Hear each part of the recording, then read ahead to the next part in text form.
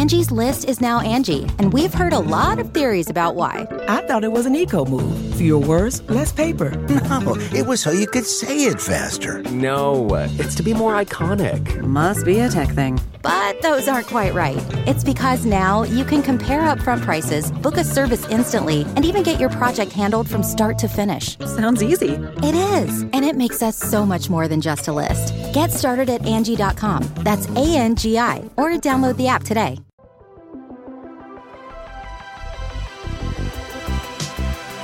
Welcome to the Gaming Ride Home podcast for Monday, March 9th. I am Kyle Hilliard. Here's a whole bunch of video game stuff that happened recently. Warzone is a free-to-play battle royale Call of Duty that is releasing tomorrow. Sonic Fox wins big with Mortal Kombat, and NetherRealm announces all kinds of upcoming Mortal Kombat stuff. Changes are happening at Ubisoft Paris, and someone bought the Nintendo PlayStation.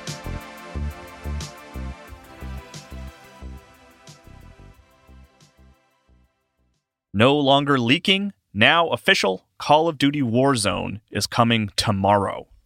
Call of Duty Warzone has experienced numerous leaks since the launch of Call of Duty Modern Warfare last year, but now it is an absolutely real thing that is actually coming tomorrow.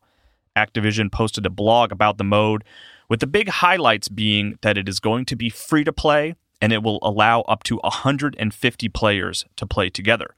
The mode will be available tomorrow, March 10th, Mario Day, because of the MAR10, of course, at 8 a.m. Pacific for Call of Duty Modern Warfare owners, and then it will be free for everyone starting at 12 p.m. Pacific time.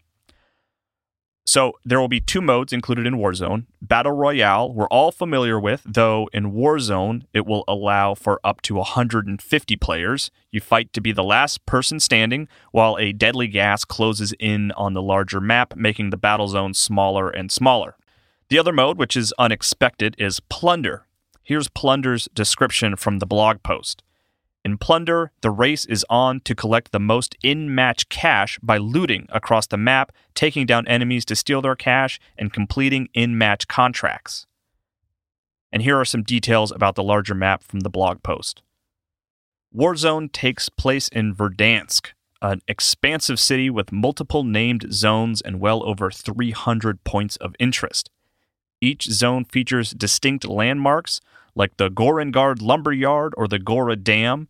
The zones take place across different environment types like cities and rural areas for unique engagements. Change up your drop location in each match to get a better lay of the land and take advantage of what Verdansk has to offer. There will also be plenty of vehicles like ATVs, cargo trucks, and SUVs, and the game's trailer also showed at least one pink gun, so it's safe to assume that there will be opportunities to unlock and buy weird gun skins. Some other strange details: in the Battle Royale mode, there will be the Gulag, which is where you will go upon your first elimination. As players enter the Gulag, they face off in 1-versus-1 battles to potentially re-enter Verdansk and get back to the Battle Royale. If you lose that 1v1 match, though, there are other opportunities to return with contracts. By completing certain objectives, your team that is still alive could bring you back. Here's how the blog describes contracts. A squad can activate one contract at a time, and completing it rewards you in-match cash and other loot items. Multiple types of contracts exist, including scavenger contracts, where you have to find and open a series of supply boxes, and recon contracts, where you must secure one location similar to Call of Duty's domination mode. In addition to in-match cash, contracts can give you special rewards, like the ability to see the next circle collapse location before it starts to close. There will also be areas where you can buy guns and equipment using money earned during a match in Plunder at places called buy stations. Other than the bonus of being able to jump in early to Warzone tomorrow, there are other bonuses for owning Modern Warfare. From the blog, Call of Duty Warzone shares Call of Duty Modern Warfare's crossplay and unified progression. For players that already own the full version of Modern Warfare, all content already earned, including Battle Pass items, operators, weapons, and customization items, will carry over to Warzone, and all progression earned in Warzone will count toward overall Modern Warfare progression. For players who do not own the full version of Modern Warfare, all progress and items they've earned in Warzone will be rewarded across multiplayer and special ops in Modern Warfare should they ever choose to purchase it. Also, finally worth noting, there is apparently no level caps in Warzone, which is pretty interesting. This is all very exciting and also a huge change for Call of Duty. The series has always, historically, been an annualized franchise that basically wipes the slate clean every year with each new release. But Warzone effectively turns at least one Call of Duty mode into a live service free-to-play game to compete with games like Fortnite and Apex Legends. I'm surprised this hasn't happened earlier, but I like this approach. Just make it free to everyone, regardless of whether or not you own the latest Call of Duty. I really liked Blackout in Call of Duty Black Ops 4. It's probably my favorite Battle Royale game, I think. So I will definitely be downloading this thing as soon as it's available tomorrow. I skipped Call of Duty Modern Warfare last year, but the connectivity to this game and Warzone is actually really making me consider picking it up now. Sonic Fox wins Mortal Kombat 11 Pro competition with a K, and Mortal Kombat gets Spawn gameplay footage and an animated movie trailer. A whole bunch of Mortal Kombat stuff happened this weekend in hand with the Mortal Kombat 11 Pro competition with a K. Here's a quote from the press release detailing all the new Mortal Kombat news. NetherRealm Studios and Intersport hosted Final Kombat 2020, the championship finale of the Mortal Kombat 11 Pro competition in Chicago at the historic Park West Theater. Bringing together the top 16 Mortal Kombat 11 players from around the world, the tournament culminated with the back-to-back world champion Sonic Fox from the US, playing as the Joker, defeating CGL Ninja Killa 212. Also from the US, in an intense performance during the grand finals match to take home the Final Kombat, with a K, 2020 trophy and the $40,000 first place prize. Sonic Fox actually won one of their matches by coming back from having about 1% health, which was, needless to say, pretty impressive. And they also closed out their acceptance speech by saying, "Vote Bernie," while wearing a transgender pride flag on their back alongside their iconic big blue fox head that Sonic Fox always wears. It was a pretty fantastic way to close out the competition. In terms of news, developer NetherRealm shared a gameplay trailer for Spawn, who is the last fighter being added to Mortal Kombat 11 as part of the Combat Pack. He will be available on March 17th to those who purchased the Combat Pack with a K. His gameplay trailer showed him using his chains predominantly to attack, but he also has the ability to turn invisible and cycle through a number of weapons he can magically summon, like axes and guns. He has one big attack where he leaps in the air and opens his cape to reveal dozens of guns and summons these demonic hands to rip his opponent apart. His fatality was also shown, and it features a cameo from Malbolgia. Spawn is also voiced by Keith David in Mortal Kombat 11, which is fun because Keith David is great, we all know that, but also because it's a callback to when he voiced the character for HBO's animated Spawn show back in 1997. A trailer was also shown for a Mortal Kombat animated film called Mortal Kombat Legends: Scorpion's Revenge. In the trailer, Scorpion gets some very violent revenge, and familiar Mortal Kombat phrases like "get over here" and "finish him" are spoken. And then Johnny Cage, who is voiced by Joel McHale, appears. He says quippy things like, "This better not go straight to video," before the trailer flashed that the movie would be available on Blu-ray on April 28th. The trailer also had these title cards hyping up the fact that it is very violent and that it has a lot of bad language. The movie really seems to be earning its R rating. You can find a link to the trailer in the show notes, but in terms of visuals, it is reminiscent of DC's collection of straight-to-video animated movies. I've never been a big Mortal Kombat guy myself, but I appreciate NetherRealm's focus on making sure its fighting games are fun to play as single-player games. I would like to see more fighting games do that.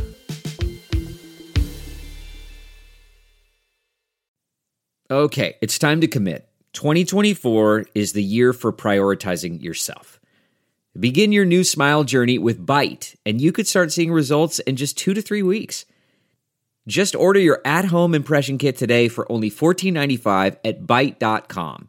Byte clear liners are doctor-directed and delivered to your door. Treatment costs thousands less than braces, plus they offer financing options, accept eligible insurance, and you could pay with your HSA, FSA. Get 80% off your impression kit when you use code WONDERY at Byte.com. That's BYTE.com. Start your confidence journey today with Byte.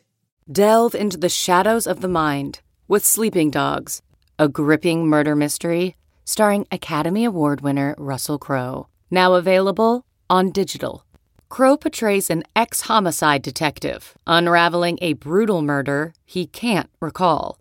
Uncovering secrets from his past, he learns a chilling truth. It's best to let sleeping dogs lie. Visit sleepingdogsmovie.com/Wondery to watch Sleeping Dogs, now on digital. That's sleepingdogsmovie.com/Wondery.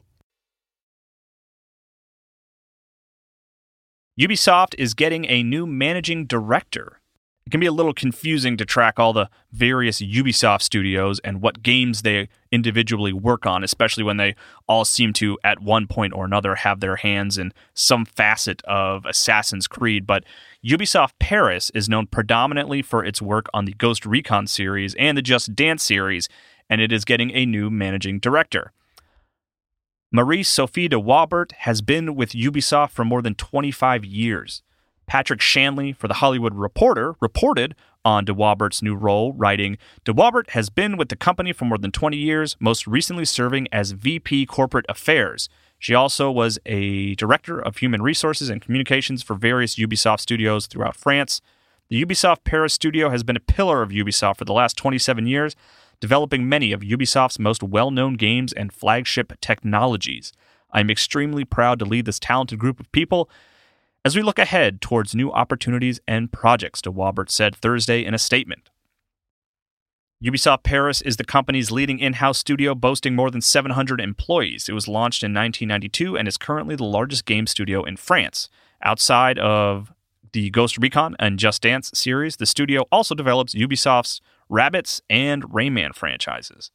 I think it's interesting that things are being shaken up at Ubisoft Paris. Ubisoft's CEO, Yves Guillemot, spoke last year about how Ghost Recon was a disappointment in an earnings release and how it has led the company to reevaluate how it delivers live service games like Ghost Recon and The Division.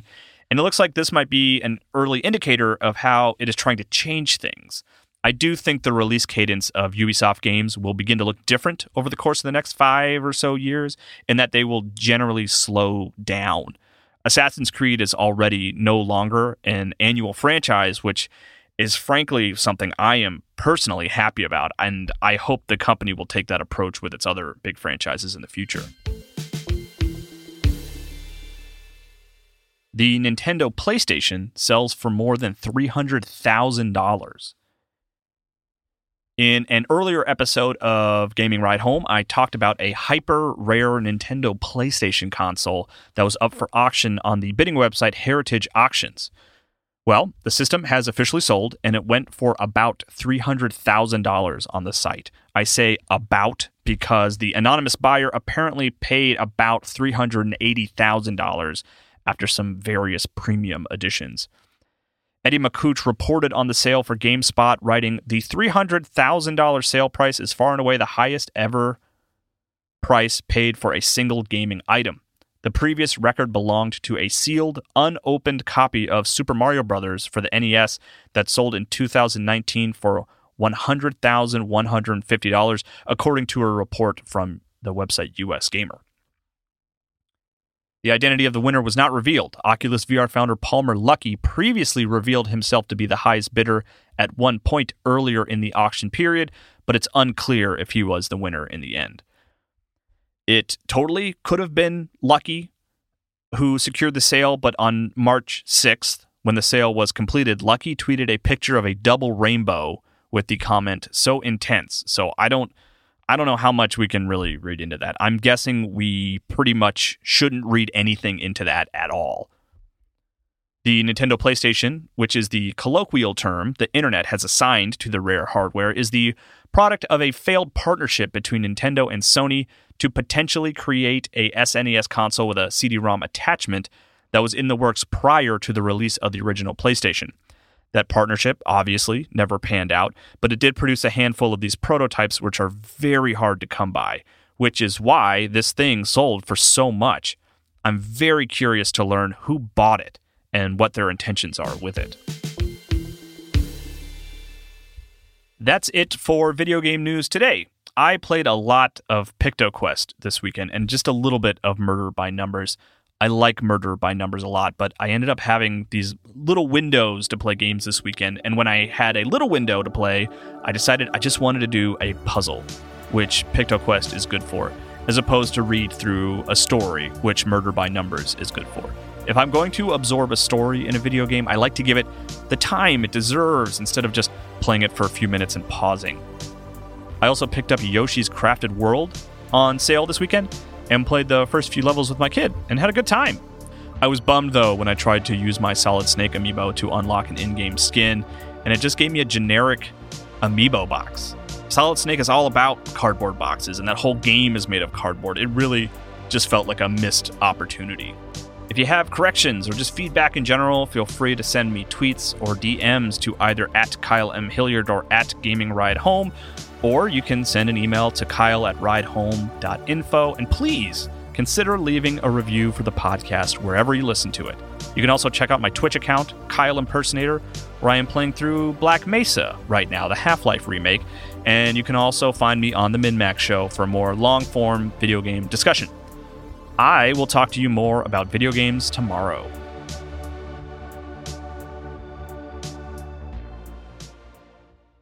Look around. You can find cars like these on AutoTrader. New cars, used cars, electric cars, maybe even flying cars. Okay, no flying cars, but as soon as they get invented, they'll be on AutoTrader. Just you wait. AutoTrader.